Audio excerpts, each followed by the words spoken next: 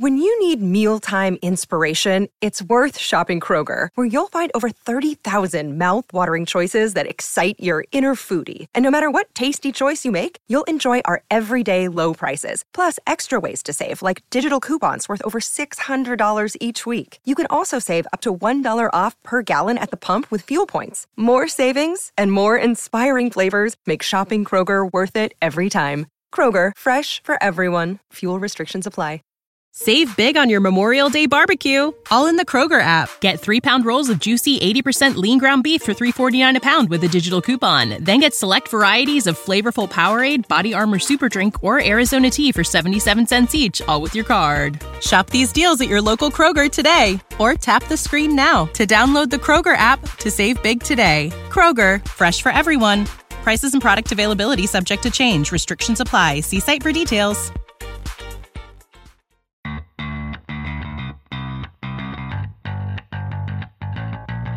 Coming to you live from downtown Detroit, this is Benzinga's Pre-Market Prep with your host, Joel Elconin. This is a volatile puppy here, isn't it? And Dennis Dick. I'm bidding a penny. I will buy the stock for a penny. With everything you need to start your trading day. Good morning, everybody. Welcome to this Thursday edition of Benzinga's Pre-Market Prep. Spencer Israel, Joel Elconin, and Dennis Dick with you this morning. I, for one, did not get a lot of sleep last night, and I'm running on nothing but coffee and energy, and I am fired up today. We've got the hurricane trade. We've got the sports trade, or lack thereof. Abbott Labs is on fire thanks to their headline from last night. We've got earnings to discuss. Abercrombie & Fitch made money. How did they make money last quarter? I don't know. We'll talk about all of this and more. Our guest today is Craig Johnson. He is the managing director and technical market strategist at Piper Sandler. He will join us at 8:35. He was bullish on our show in April, bullish on our show in May. He was right. We'll get him on here today and see where he stands now. Smash that like button. I was told that I'm not a true YouTuber unless I say smash the like button. So I'm saying it now. Smash that like button. Thank you to everyone who does that. And now I will throw it to Joel. And Joel, update us on what is happening here in the overnight trading session in the S&P futures. Joel. I'm so excited for today's show. Okay. I just, based on the pre-market show, that was our best pre-market show ever. And the excitement and the ideas flowing today, I mean, if you are not listening to the show, I'm going to even have to tweet this out in a minute. We got a lot to cover, folks. Potential double top. How many times have you heard me say that? SPOO's got up to 80.50, 81 yesterday. We got to 80.5, and I will share my chart to illustrate this for you. And then we sold off a little bit. Your pre-market low comes in at 68.50. That's really no big deal. I'm not looking for any downside in the market until we get below 34.65.75. Story's the same in crude, $43. It just doesn't want to get away from 43. Traded 43.08, 43.50 high, nothing going on there. Gold could not follow through on that rally from yesterday. It was up over $30, down $4 today. So it looks like we have a little bit of a trading range developing in gold. Silver, that's down. Not much, though. Just 3.4 cents or 3 cents called at 27.57. Bitcoin right in the middle of the 11,000 to 12,000 range. Not much to talk about there. Triple D, did you have a busy night last night? So busy. Where do you want to go? Because here's the catalyst for today. You got a hurricane trade still going on. You've got the sports boycott here where you've got a lot of DraftKings, Penn all getting hit, obviously, with the cancellation of the NBA games and the MLB games last night. And then you've got this continued tech run here. I mean, the cloud stocks yesterday were just melting up. I mean, we even talked CRM, and it was 250, and I was like, you know what, this kind of market, it's probably going to continue. I did not see it tacking on another 30 points almost, CRM. So unbelievable moves there, too. Where do you want to start? I'm going to let Mr. Israel. So fired up when I came on. I'm going to let him start. Don't forget, we've got this Abbott Labs headline from last night. Abbott Labs. Ramping up production for their Jackson Hole. Yeah, their $5 15-minute COVID test that got the fast track emergency use authorization from the FDA last night. So a lot of headlines. Let's start with the hurricane trade here. Sure. Hurricane trade is on today. Generac, Home Depot, Lowe's, the three stocks that we tend to group together as far as this trade. I did see that the storm was downgraded to a category 2 this morning, Hurricane Laura. But named after your wife, Dennis. I know. It's going to be a look out. Laura's no coming comment. after No you. comment. She comes after me all the time here, but a lot of damage here. listening. About 100 million people without power in Texas and Louisiana. Storm obviously made landfall last night. So Generac, Lowe's, Home Depot in focus this morning as that storm sort of makes its way through the Gulf. I bought all three of those stocks yesterday for the swing trading portfolio: Home Depot, Lowe's, and GNRC. I've sold them all. Why have I already sold? Because typically on the day it makes landfall, the trade tends to reverse. So I was able to make money. Obviously, there were good trades on all of them. They ran up. I sold them last night, and then I was able to get out of some GNRC even this morning, and I actually went short it this morning because somebody got really excited and bid it all the way up to 195. So it's already down at 193. I'm fully out, so I can fully talk about the trades here. If you're coming in now, again, I think you're late to the party because I've traded this hurricane trade for 20 years. It's like clockwork. You buy Home Depot, Lowe's, GNRC. There's a few other smaller ones you can play with too. A couple days before the hurricane hits, hurricane night, when it's coming in, usually the stocks will get bid up that night. Sometimes the next morning there's some follow through, but then usually after the open, the trade tends to start to come off.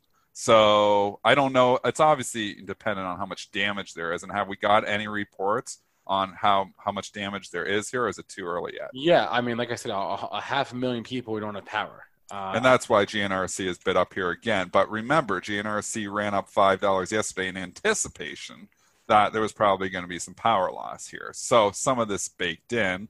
It ran at 195. I don't think it's getting back to 195. And to be honest, I wouldn't be surprised if the trade turned red. It's bid 192.5 right now. And anything, these things can, it's funny. You've got a different group of investors that haven't been here before. You got the Robinhood traders, even like Kramer was talking about it yesterday. And, they can drive price. And, you get the story. If it gets talked about in the media a lot, maybe it's going to do some funny things. But I can tell you from a historical perspective, you want to own these stocks before the hurricane makes landfall. Once it makes landfall, the trade tends to come off. I don't know if it's going to follow that story here today, but that's why I've sold them all, because I know, from the quantitative look and looking back at my statistics, that it doesn't pay to own these after the hurricane makes landfall, which it did last night.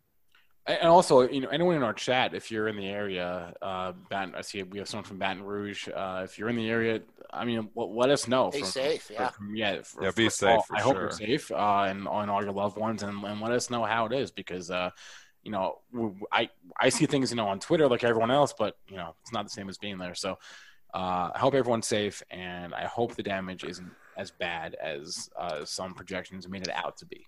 At least it only hit as a 4. They were worried it was going to hit as a 5. So I guess that's some good news. Obviously, with that many people out of power, and obviously they know there's going to be some flooding and some damage. You just hope lives aren't lost. The main thing, like, you can rebuild buildings, you can rebuild infrastructure, you cannot rebuild lives. So that's what we hope, is that everybody stayed safe and the loss of life will be limited. So, and also, if you want to talk the other stocks, because we talked GNRC, Home Depot, Lowe's, you can look the other way, and the insurers sometimes get smacked on it. We saw that happening a little bit yesterday. AIG had a little bit of a rough day. You have reinsurers that can sometimes take a direct hit. Or AIG, that's an ugly looking chart.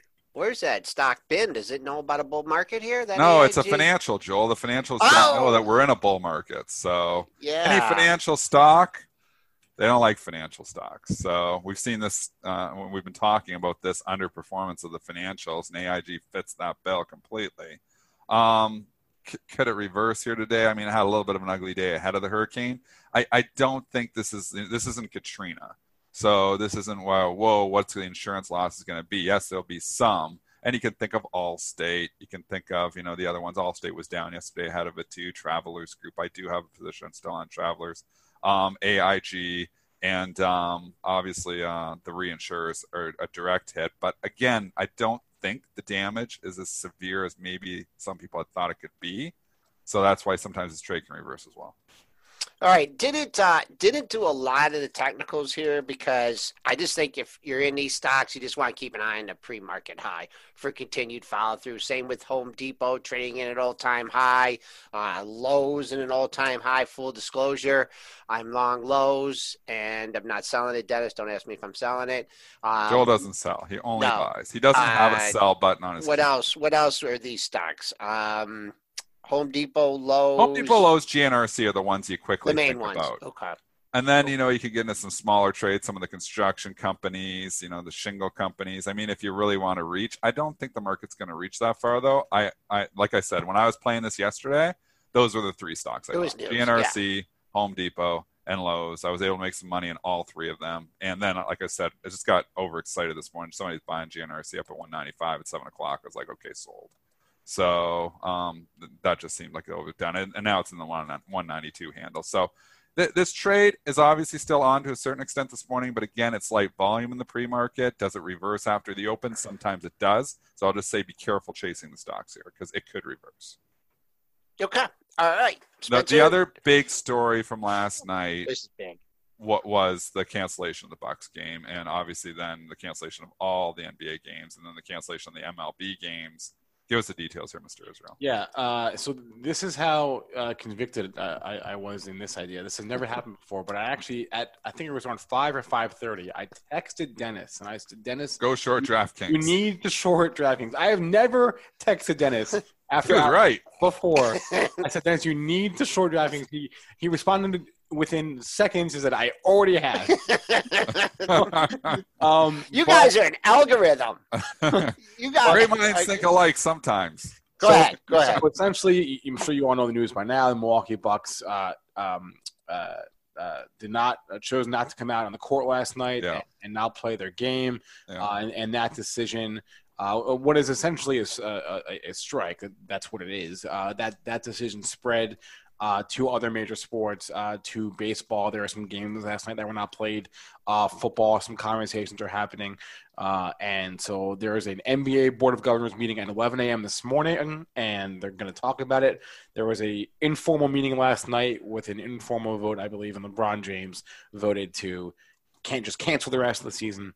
And my point in texting Dennis was the fact that you even have to ask, the fact that it is even a possibility that the sports that are back for the season, basketball, baseball, and then soon to be football, that they could cancel their seasons outright. The fact that you even have to ask that question makes me bearish. It's scary for DraftKings. Enough to short DraftKings. I have not done so, but DraftKings and then the broadcasters, Viacom, Fox, FOX or FOXA, and Disney. Viacom got an upgrade today. It's the reason why it's not trading down. Right. I would think Fox is trading down here this morning, just slightly though, and just on some odd lots. So I don't think they're going to slam it. DraftKings is the pure play. Like people think, that's the one I thought of right away too. I didn't think of, the Viacoms and the Foxes. I was thinking DraftKings right away. And it's such an interesting story here because CNBC was giving out gifts last night. So DraftKings 10. We give out T-shirts. They give out gifts. They were giving out gifts. The reason they were giving out gifts is they were propping up DraftKings, and it was just a great shorting opportunity to fade them. And I'll tell you the story. Bring up the after hours chart, and you'll see a lot of whipsaws and DKNG. So show the DKNG after hours, and it tanks on the initial headline, the Bucks games canceled, and obviously more NBA games followed. It tanks about $1 down into the 37 handle. And then you'll see this blue candle. You can point it out, Joel. So go point out the candle if you can. The one no. You're looking at today's action. We got to look at last night. So Joel gets the pre-market and after hours confused. Right there. Yep. So you see the big ugly pink candle? Point to that one. That was the one where the initial headline knocks it down. The next blue candle where DraftKings spikes up and goes into the 39 handle, CNBC advertises Dan Niles is coming on CNBC in a few minutes, and he's going to talk about his bullish thesis for DraftKings. And DraftKings goes from the low 37s all the way up, or mid 37s. It rises $1.50 just on that plug and goes all the way up to $39 and change. And I was like, are you kidding me? I mean, here you've got, a very bearish thing happening here for DraftKings, and CNBC pumps it up.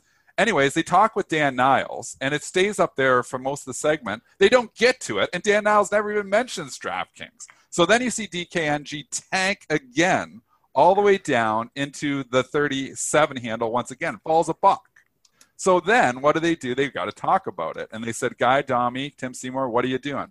Guy Adami says, I would buy DraftKings. Tim Seymour says, I would buy DraftKings. And DraftKings goes all the way back up to the high 38s. I was like, are you kidding me? They're giving you it again. So I short DraftKings into that because why in the hell is DraftKings going to be up tomorrow with all this bad news? So it goes all the way up to 38.85, and it was a gift. I shorted 38.80.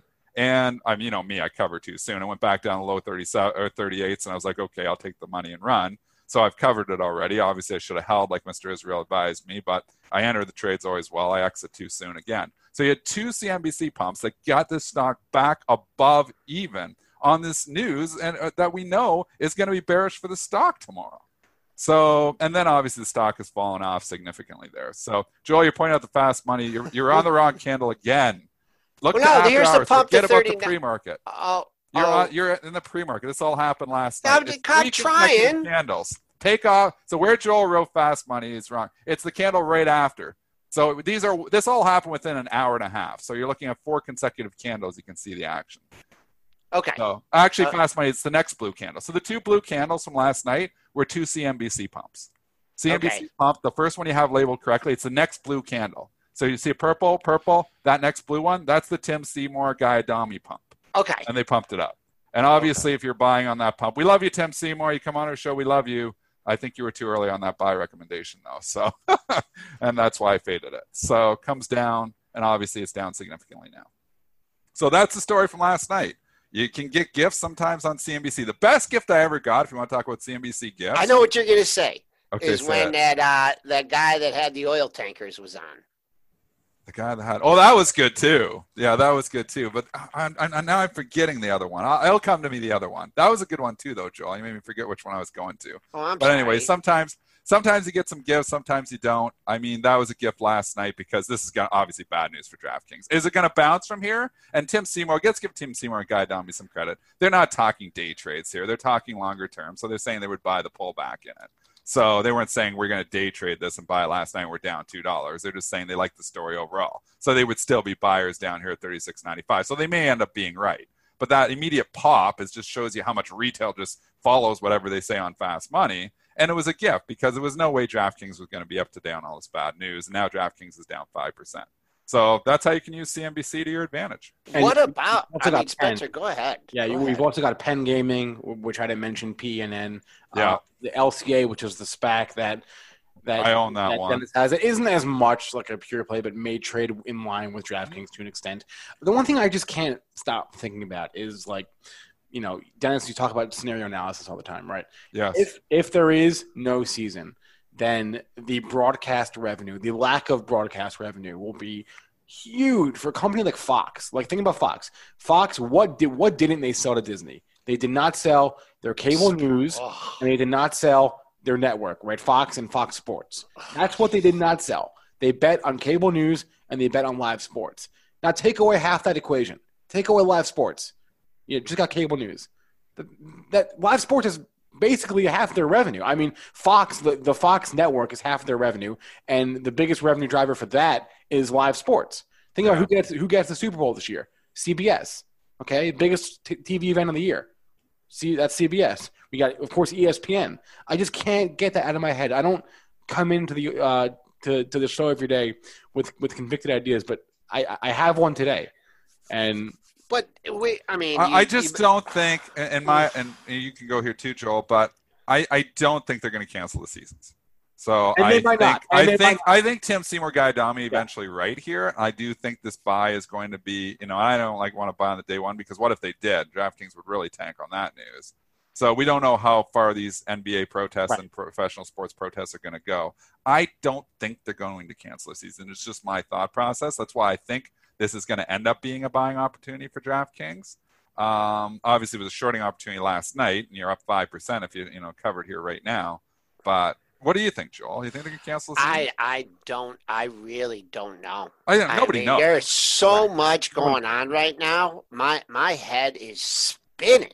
I mean, the sport, what's going on. I mean, I guess the COVID thing is like nothing now, right? But what's Nobody's going talking about on? it. Yeah. And what's going on right now? I mean, what I would like to see is what is their objective? I mean, what change do they want to see? I mean, you can stop playing, yeah, and it's a good sign, but where is all this going? We need a solution. And where's it coming from? Where's there any hope in this of any of this being resolved anytime soon? So, I mean, if they come out, Yeah. what are they going to do? Are they going to go stand on the picket line? They don't want to do that. I mean, I like the move. What's the objective? Like, what's the outcome? And I have no idea. So that's that's one of the things is they don't know. No one knows what the next steps are. No one knows if there's going to be a season, if there won't be a season. But no one has these answers. But my point was the fact that you even have to ask the question, and the fact that it spread so quickly to other sports. It started off in the NBA at like 4:30, and by 7 p.m. it was at baseball. I saw tweets from NFL players. I mean, it spread like that. So, take away the live sports. Oh, no, because everyone will be able to bet on SEC and ACC football. Right. So that's why I texted Dennis last night and said, I said take it home short. He didn't do that. And you were right. When you texted that it was over $38, I should have taken it home short. The scalper blood in me took the quick money and ran. But you were absolutely right. Sometimes we got to think a little bit longer picture, and obviously, that picture here is this story is still playing out. And the one thing we have to consider here too is, inevitably there's going to be another incident. I mean, there's so many police officers with so many interactions throughout the country. Inevitably there's going to be another incident, and what happens then? So it's scary. It's a sad situation. And obviously, we are. I'm going to try to stay away from that conversation. I just mean that there could, we've had another incident happen again. I mean, inevitably, eventually, there's going to be some other incident. Yeah. Something's going to happen. A police officer is going to make a wrong decision and do something that they shouldn't do. Yeah. So, it's they obviously have to think very quickly. And, it's very sad, this stuff happens, but I would imagine eventually there's going to be another incident, and maybe these protests escalate even more than that. So I don't think the end of the story is here, which would be to your thesis, Spencer, that, maybe these protests, do continue. Yep. Yeah. Uncertainty. How do we want to look at these stocks? Do we want to just look at potential support, resistance? I see Penn. Yeah, Penn. Well, Penn's been on such a run. Maybe that's a good one to go to. I mean, this Penn has been an unbelievable mover. So could some money come out of it? But then again, you have the Portnoy, love in here. Everybody loves Portnoy. Jim Cramer talks about him every single day. I mean, it's still got the Portnoy love in there. It's probably going to be one of those stocks that get bought on the dip. So could you get down to 50? Would you buy it at 50 if it came down there? Trends up. Trends your friend. Today? Well, I don't know where it's going to. I'm saying eventually. When you get a number, who knows when it gets there? But I'm saying if it got to 50, I think I would be a buyer at 50. I don't know if it's going to get there today, tomorrow, or never. But if it got to 50, I think I would be a buyer. I think it may get to 50, and I know you like to pick out round numbers like that, but the actual numbers say 51 because you had three lows between 50.94 and 51.30, these three lows here. So that's the key. First time down there, when or if it ever gets there, it will bounce. If it breaches that level, you could see 45 in a heartbeat. 51's my number in Penn. And I'd be a buyer of the pullback, but I want more of a significant pullback. That's what I'll say. Yeah, that's not. Yeah, I'm not saying it's going to 50. People saying it won't drop to 50. Well, we don't know what it's going to do. I'm saying scenario analysis. This is what we set up all the time. People say, "Oh, you said 50. You think it's going to 50?" No, I'm saying if it went to 50, I would be a buyer. I don't know if it's going to 50. Go to 60. I don't know, but if it pulls back to 50. I think I would be a buyer because that's where it broke out from in August. Yep. So that's all stock trading is. Setting up your scenarios ahead of time. And then if it happens, then you know what you wanted to do at this point, and then you strike. So if it doesn't go to 50, I won't be a buyer. So I'll never make a trade. I won't lose any money because I'm not shorting it here. I mean, maybe I would have shorted it last night if I would have been thinking like Spencer Israel and been making $1.50 this morning. But comes back to 50, I think the trend is still your friend. I think you got the Portnoy 11 there, and I do think people will buy this dip if it ever got back down there. Maybe it could do it today, maybe it could do it tomorrow, maybe it do it next week, maybe it never does it. Gets back to 50, I'd be a buyer. I'd be a big seller if it got to 55. 54.97 yesterday's low, 55.20 the previous day's low. So once you have a move and then a consolidation, then you lose that, the support overnight. 55. If you're if you're long term, you want to see that thing get to 55, get back over 55 and take out that all-time high. With the news and everything that's going on, we'll have to see. I mean, they could come out and say, hey, we want A, B, and C, and we're going back on the court, and then, some changes are made. But I don't see where, I don't know what their directive is, and I don't know how their directive is going to be played out. I'm glad to see they're doing it. I thought about this a lot, and there were some players, I think Kyrie Irving said, hey, we're going to go back and play basketball after all this is going on. So there was some of this sentiment before. We'll see how it plays out. Yeah. Okay, so we talked the hurricane. We talked the NBA protests. We should talk Abbott. Yeah, that's the third big story of the day. ABT. So this is a huge story. I mentioned the headline from last night. They got the emergency youth authorization for their rapid COVID-19 test. This is a $5, 15-minute test. And they said they're ramping up production to 50 million tests per month. Headline broke in the Pro. And obviously came from the press releases, and I was able to buy this just under 104. About 3 to 4 seconds. I'm fast. About 3 to 4 seconds after the headline broke, because I was like, boom, that's a headline. It's going to move it. The thing popped. I was in the trade for a total of 40 seconds. I looked at last night. I sold at 107.5. So I made 4 points in 40 seconds.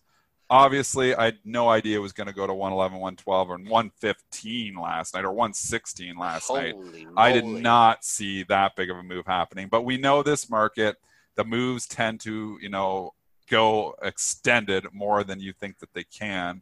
Obviously, scalper blood got me there again, so I picked up a great entry, and I should have held on for a little bit longer, and I could have made some more money. But 4 trades in 40 seconds, I'll take it. Thank you, Benzinga Pro, and thank you, press releases.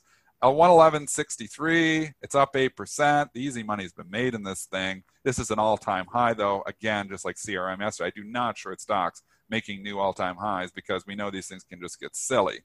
With that being said, if I was long this thing, which I was quickly, I'd be a seller.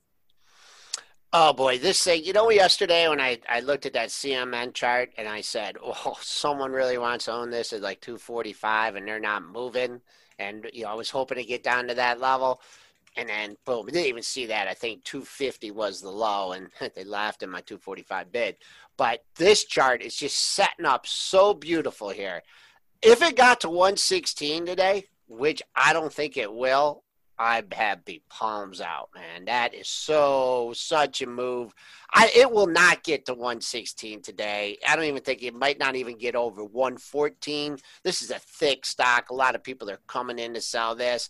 On the downside, hold 110. If you are so inclined to buy a thick, heavily traded stock on a big move like this, 110 is support for right now. I want to have anything to do on the downside. I for some reason, I look at this chart and I'm like, see this thing at like 106, 107 today. Holding on, having a nice day. But boy, oh boy, this is like a monthly move in Abbott, and it's happened overnight. So we've seen, what the difference though? Like you think Gilead, you think, Novavax, you think some of these that pop on the news. The difference is when Abbott Labs has announced these tests before, it actually has held on to the gains in a lot of cases. So I'm not shorting the stock for that reason. I think if this was Gilead, I'd actually try to short the stock. If this was remdesivir, data is good, and Gilead's up 70%, I'd probably short it. This is a stock making new all-time highs, a stock that's loved. This test is going to be a game changer. I mean, saliva test, right, Spencer? Yeah, I mean, just imagine the game changer, the ramifications of you want to get on this plane. Okay, here's a test. Here's a test. Go I don't have to shove this Q-tip into your brain. Yeah. It's so much better. And go stand over there in the corner for 15 minutes and then come back. I mean, that's pretty much it. Like, convenience, right? So, game changer. I think so too. I don't think you're getting back to 106, 107. I think I've pulled back to 106 or 107. I may be a buyer even of it. Getting back to stock that I sold last night at 107 because I sold too early. But, just taking the time to think about it. And obviously last night, you're reacting. That's a good headline. And then you're taking the quick money. And then, you're looking at back in hindsight. You're like, yeah, that's a really good headline, and you didn't price it enough. But, you're trying to react in, seconds here as a trader. And I analyze it now and I look at it now and I see, yeah, you know what? Maybe it does make sense that this is up $8 because this is a game changer. This is going to be a test. It's going to be mass produced everywhere, obviously. And, this is implications for so many things. Like you said, going to a stadium, okay, they can do saliva tests. I mean, maybe this is the way we get our lives back to a certain extent too. So this is a game changer. And I would be a buyer if it pulled back down in the 107, 108 area. I don't know if I'm buying up at a 111 because I hate chasing, but this could be one that could continue too. It was 116 last night. Just going back to the whole sports thing, could this be another boon for horse racing? Oh, Churchill Downs, CHD. Yeah, I remember I had some bearish thoughts on that before, but now I'm looking at this thing. This is all new to an all-time high. I mean, the horses can't protest, right? They're not. What are they going to do? They're not, not come out of their stall. So the jockeys can. The jockeys. We don't need them. We don't need them. Self-driving horses. Self-driving horses. We don't need them. I guess, you guys we just got initial jobless claims, and they're good. They're good. I mean, they're okay. I wouldn't say million is good, but what are you going to do? Market's popping. Do economic matters? Do any numbers matter except the big jobs number on the first Friday of the month? That's the one that moves them. I mean, all these other economic numbers just seem to be noise. We move around a couple points, and then we just dust settles. We pop 4 or 5 points on this. They just pull it back anyways, probably. I mean, obviously, the market goes up long run because we know stocks only go higher, according to Portnoy and according to Kramer, at least lately. According to the market. I just think the economic numbers, none of them matter. Like I had a Reuters reporter call me this morning, asked me what I thought about the jobless claims coming up. I was like, I didn't know the jobless claims coming up today because that's how much I put into economic numbers now. I know the first Friday of the month is a jobs number, and that's a market mover, and all the other economic numbers are just noise. So what did they quote at? What kind of? I don't know. We'll have to see. We'll look later and see if I get quoted on that. It's like Dennis doesn't care about economic numbers. Do you think the traders are looking here and analyzing the economic reports and trying to decide if we're going to buy or sell? Nah, hell no, they're not. They're welcome to 20 years ago.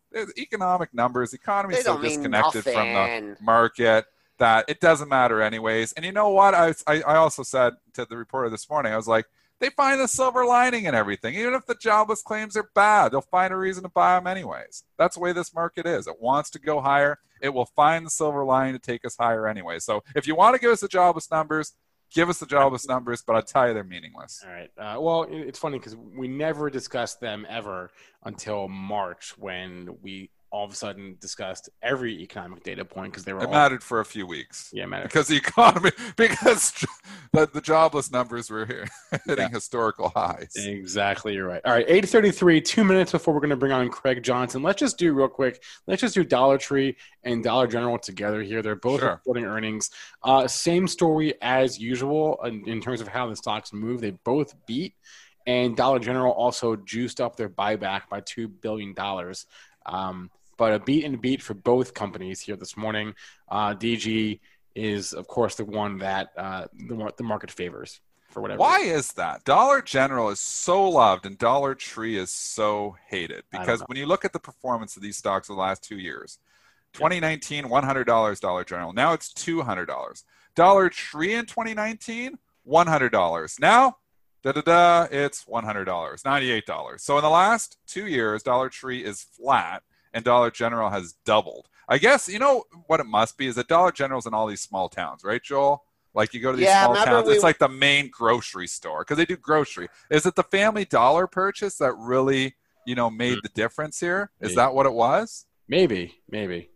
Because I see the Dollar General just always outperforms. Even when you get a beat and a beat, They sell the Dollar Tree, but they buy the Dollar General. So anyways, Dollar General continues to be, and we know the leaders continue to lead in this market. The laggards continue to lag. So you could say, oh, Dollar Tree is eventually going to have a catch-up trade, but people have been saying that for 2 years and it hasn't worked. The catch-up trade just sucks.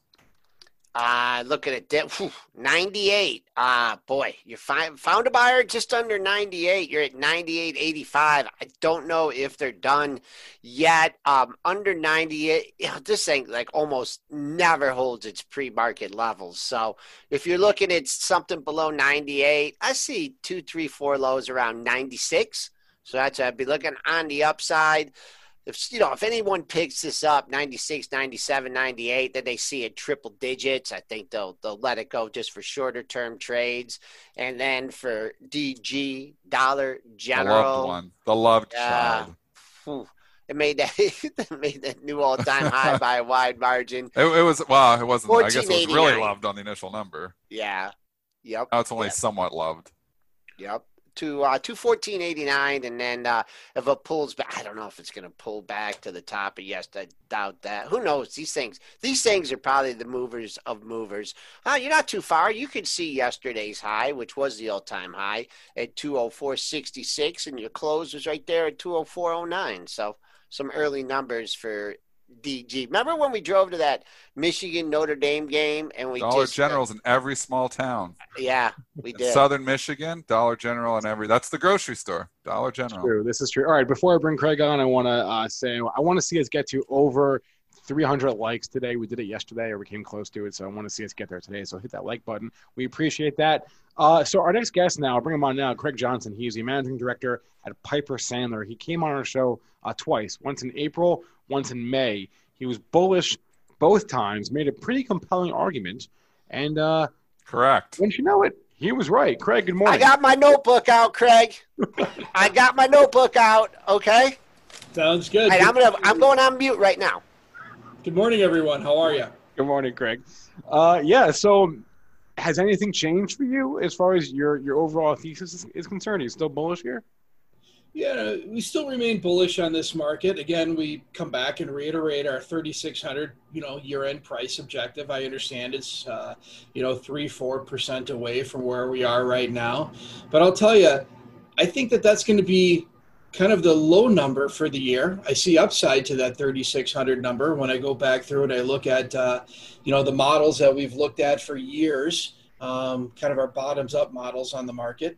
And while people are really questioning this market, why it should go higher, and concerned about the fundamental picture of what's happening in this country, which I can understand why they are, stocks are sending us a very positive message. I mean, it's one of the key components of the LEI and the S&P 500, that is, and it still continues to make a nice series of higher highs in here. So technically, the breadth of the market, when I look at the number of groups inside of our work, it continues to get stronger kind of week over week. The number of stocks and groups in our work that are in confirmed uptrends still continue to suggest that there's more upside. So despite all the fear, the concerns, and worry about the valuation argument, stocks are going higher. And they're going higher for two reasons.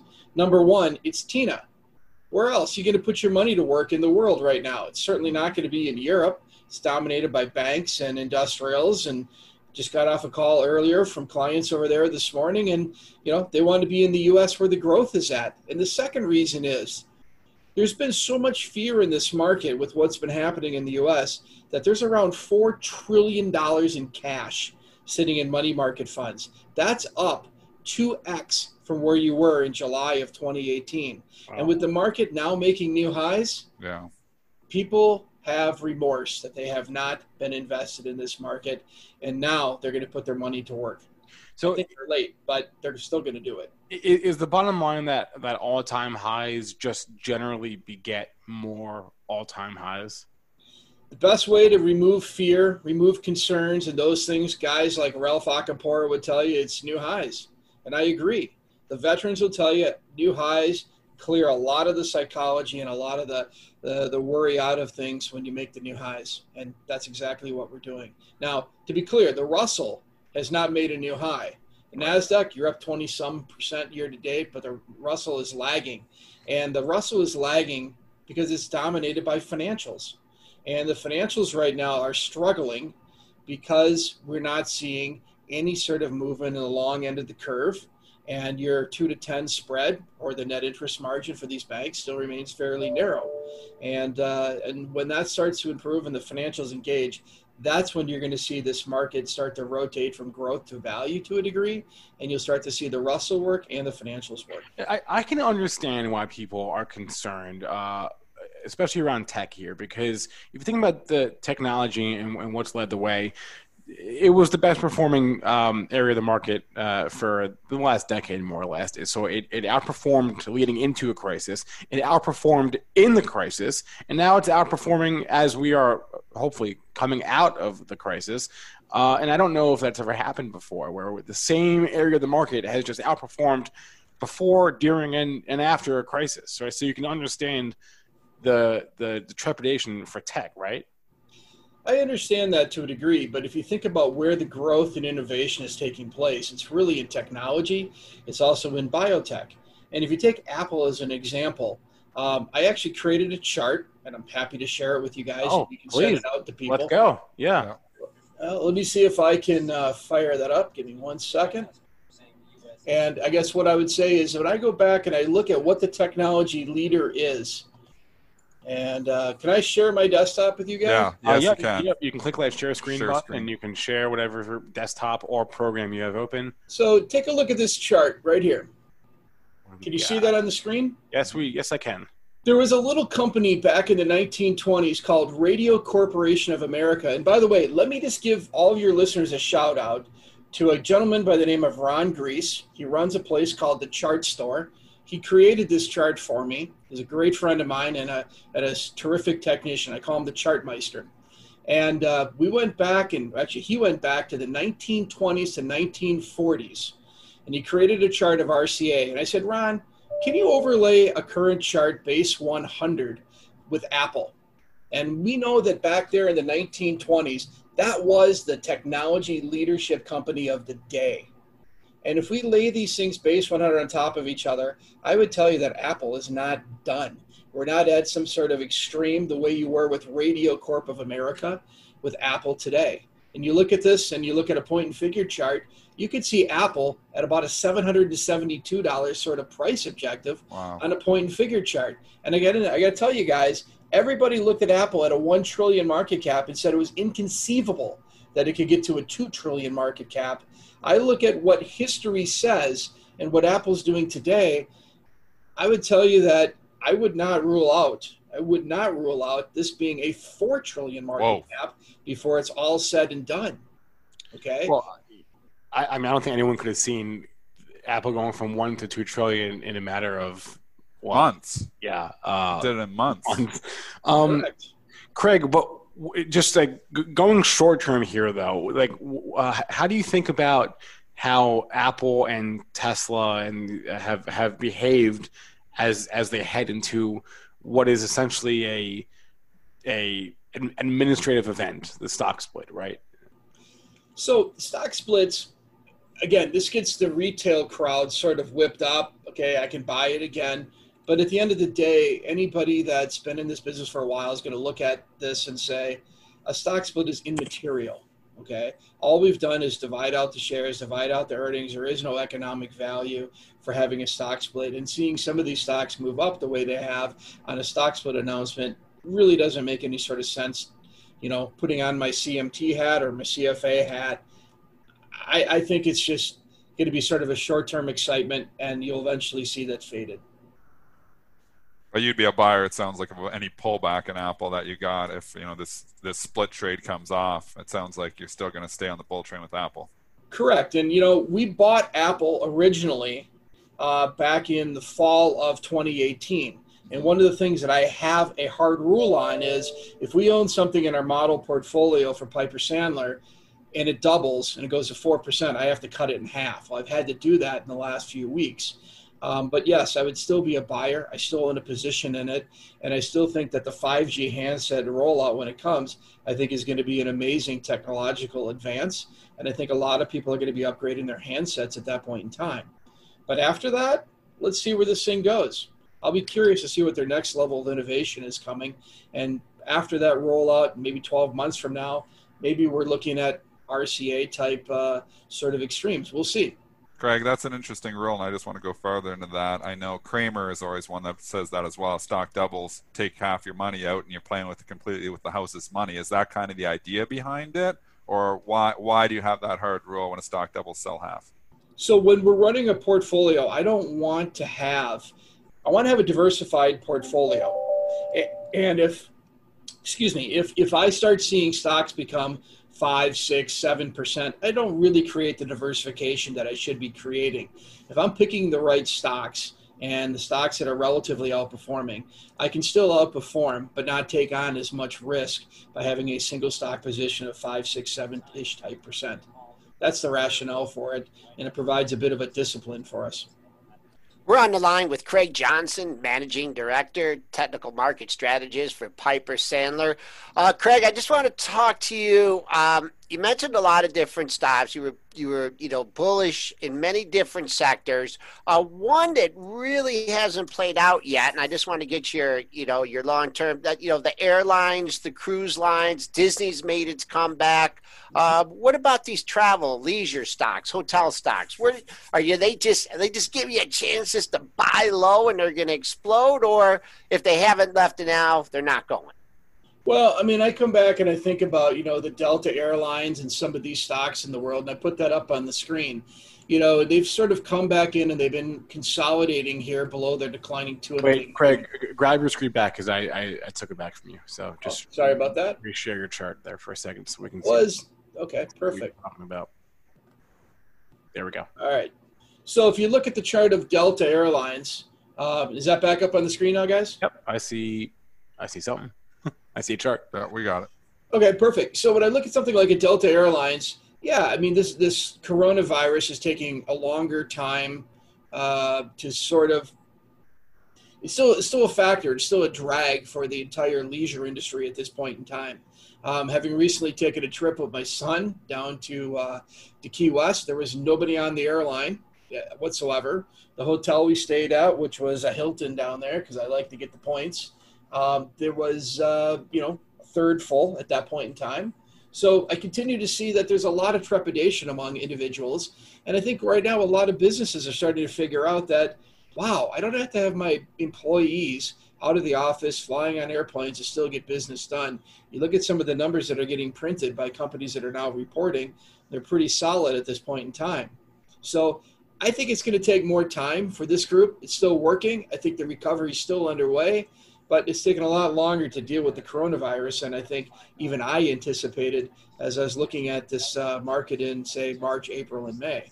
It's probably going to continue to be a slow travel period into maybe mid-2001.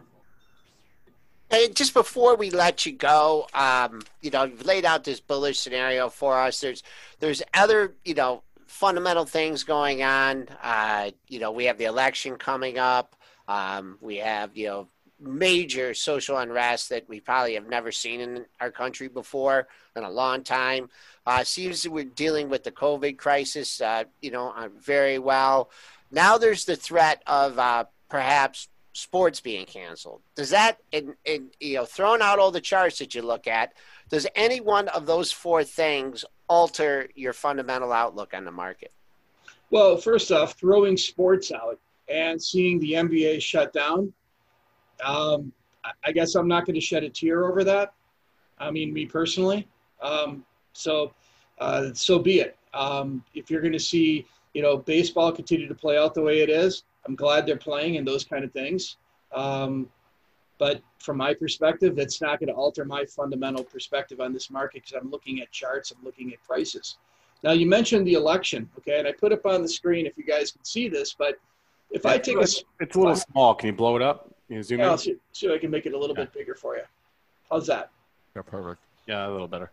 Okay, so what this is we've had a model where we kind of look back, or I should say a historical analysis more so than a model. But when the Dow Jones Industrial Average is positive through August, September, and October, right ahead of the election, 80% of the time, the incumbent president, or incumbent party, I should say, is reelected.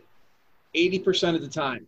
Republican, Democrat, whatever. So I'm not picking sides here for either way, but if I want to shut off the media and I want to shut off the news and all these slanted perspectives on these things and just look at something that has at an 80% accuracy level, this would be it.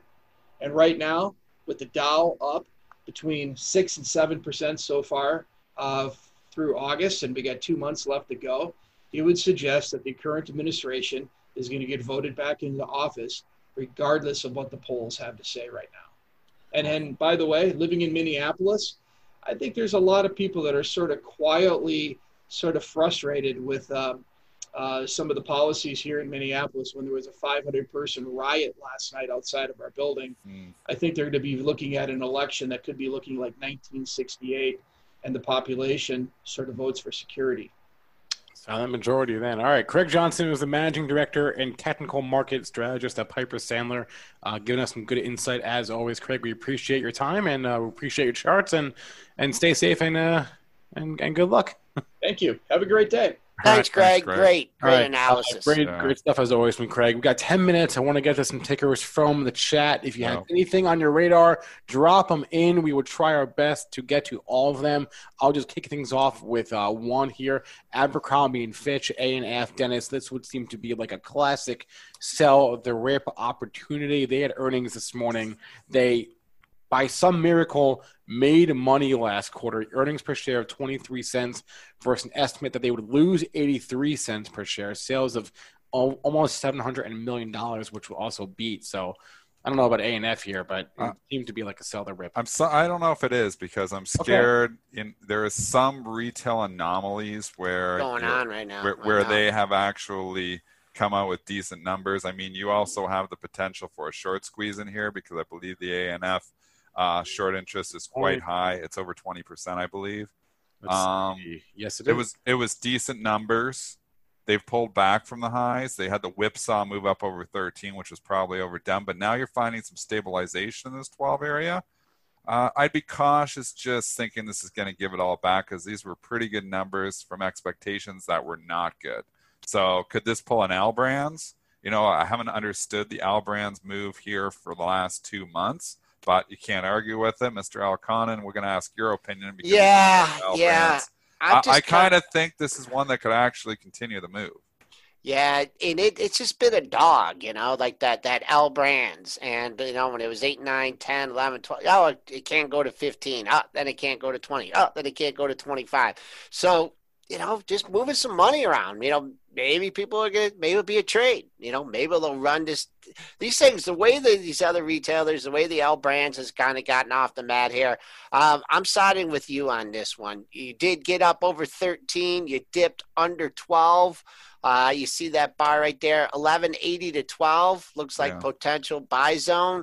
Yeah, I mean, the top of yesterday's range, if I got to look at that, 11.57. I mean, get a little gap fill. So I don't know. Just such a momentum market here. What's there to say that, you know, this thing's not going to trade 1 trillion shares and, you know, be up crazy on the day? It can trade some size, and, you know, there is a potential to squeeze them a little bit more. And this was an okay report. So you're going to have fundamental traders that are like, oh, I didn't expect that from Abercrombie and Fitch. Maybe I'm missing something. Maybe I should cover in this short. So I think just hold on to the gains. It's just an opinion. I have no trade in it. Maybe I'm going to try it from the long side at the open. We'll see. But at this point in time, I wouldn't just necessarily think, you sell it. It's pulled back from the highs already. Obviously, if you got out on the spike at 13, good job. But it's consolidating here, and I wouldn't say this necessarily gives it all back. All right, to the chat, I saw someone mention SunPower, SPWR. They are doing a spinoff this morning. That spinoff was announced last fall, I believe. They're spinning off Maxion. And what's the symbol of Maxion? Do we have it? I don't have it in front of me. I should. I apologize. MAX? MAXE? MAXN. I guessed it. Isn't that, I guessed the symbol. I just typed in MAXN first shot and I got Maxion. There we go. So that is why your SunPower looks like it's a massive. I know. I was like, what am I doing to my SunPower? I'm long SunPower. I was like, oh my goodness, I'm down $4. What happened to SunPower? Oh no, it's spun off. So you're actually up $2. Not really. Because the adjusted price, the adjusted close on SPWR, I have, if this is correct, on my platform, I have an adjusted close of $8.91. So it actually is up 22% this morning then after the spin-off. If that adjusted close is correct, I haven't verified that number. And sometimes these platforms can get the adjusted closes messed up. But yeah, so you get a spin-off. So I guess I'm a SunPower owner now and a Maxion owner now. I'll have to check and make sure I get my Maxion shares. Yes, but yeah, so anyways, SunPower's been a good one. I bought this back at $7. This was one that, I like the solar story. I kind of like this story as well, and it's performed. I mean, at this prices, if we consider the Maxion, I'm almost a double from, I'm buying this back in the summer, so or in the spring actually. So I'm gonna hold on to it though. Pass. Okay. With these splits, these adjusted things, right. It gets confusing. Yeah. To the chat I go. If it is up $2 here this morning, and I had it on for a trade, I had this on my long-term portfolio. You know me, I'd probably ring the register, but I'm in the long-term, so I'm going to try to hold. All right, FLIR, FLIR Systems. Oh, dog of dogs. I own this stock in my long-term portfolio. It has been just awful. I'm in from like 40 or 41. Every time it bounces, just finds more sellers. I don't see any reason to get excited about this. Talking against my buck, I should just cut the loss on this one and move on. It's down 70 cents here on 200 That's all shares. Yeah, it's not really down. That's just an odd lot. It had an okay candle yesterday, but stock has just been. I mean, don't throw it out yet, Dennis. Don't throw it out here. Where is my out on this thing? I don't know. Where should I get out of this and finally say it's the pretty FLIR close. Systems trade is over? I mean, I'm just trying to help you out here. Come on, Trent. Come on. Oh, I just thought eventually it would get hot because this is the infrared, cameras that we're going to use to get into sporting events and stuff. I mean, they do all that stuff.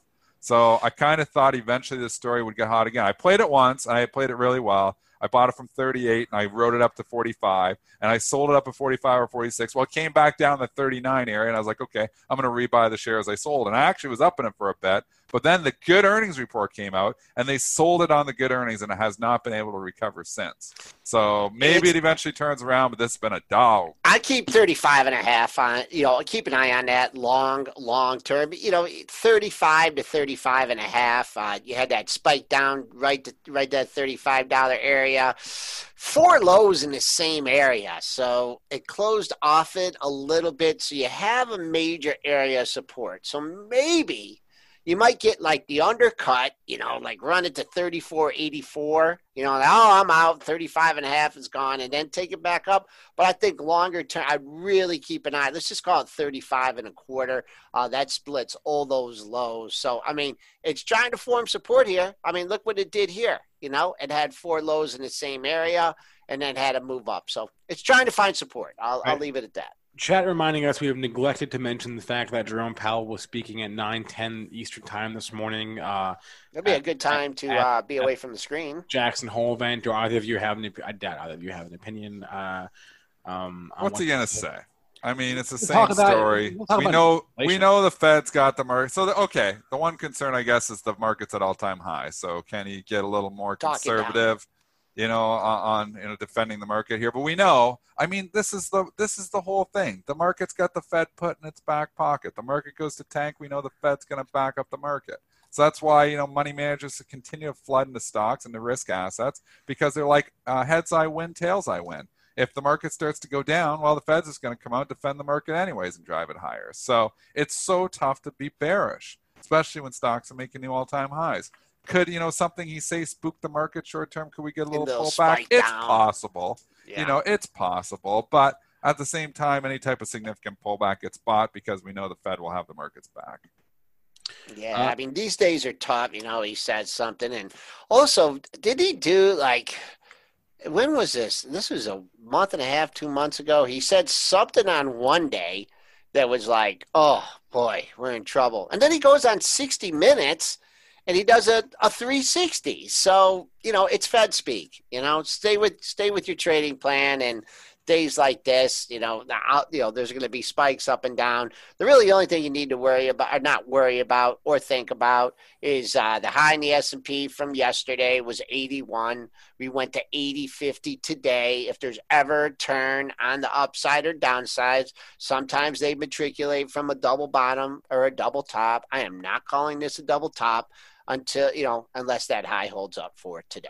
Could he, talk inflation? I mean, inflation's a concern for this market too. There's no doubt that eventually, with as much money that's been printed, eventually inflation is going to start to become an issue. How does the Fed fight inflation? That's a whole nother can of worms, because they know you start raising interest rates, it starts to cripple the economy. So it is going to be the issue going forward. There will be inflation eventually coming. I believe there already is inflation already coming. I mean, I can see the housing, my build price, because I'm trying to build a house, and then the quote is so much higher because lumber is up so much. I mean, there is already stuff that is obviously getting inflated. Is your loaf of bread higher than it was yesterday? Maybe not, but inflation eventually I think does become an issue, but I don't think that issue is today. All right, I'm seeing all these tickers in our chat, and I'm writing them down so that Joel and I will cover them at the 340 broadcast, which, again, you can find on our YouTube channel. Same place, youtube.com/BenzingaTV. You can catch the full archives of our show on YouTube or on any podcast platform that you use. So that's iTunes, Spotify, Google, SoundCloud, Stitcher, TuneIn. I think I got all of them. In the description of our video is also a link to our Shopify store and upcoming Benzinga events and to Benzinga Pro. So check those out. We are almost at 300 likes. It would make my day if we got there. Joel, like it, for crying out loud. Like it. I want to thank our guest today, Craig Johnson. Thanks to all of you in our chats, all three of them. There's the YouTube chat, there's the Benzinga Pro chat, and there's the PreMarket chat as well on benzinga.com/premarket-prep. Please remember, all the information from our show is meant to be used as, we got to 300, meant to be used as informational purposes, not for investing or trading advice. No. That's it for us, I think. So we talked Hurricane, we talk sports trade, we talk Abbott, Dollar Tree, Dollar General. I think that was a pretty... We even talked Powell. Look at that. All right, everyone, have a great rest of your day. Joel and I will be back at 3:40 p.m. Have a good one.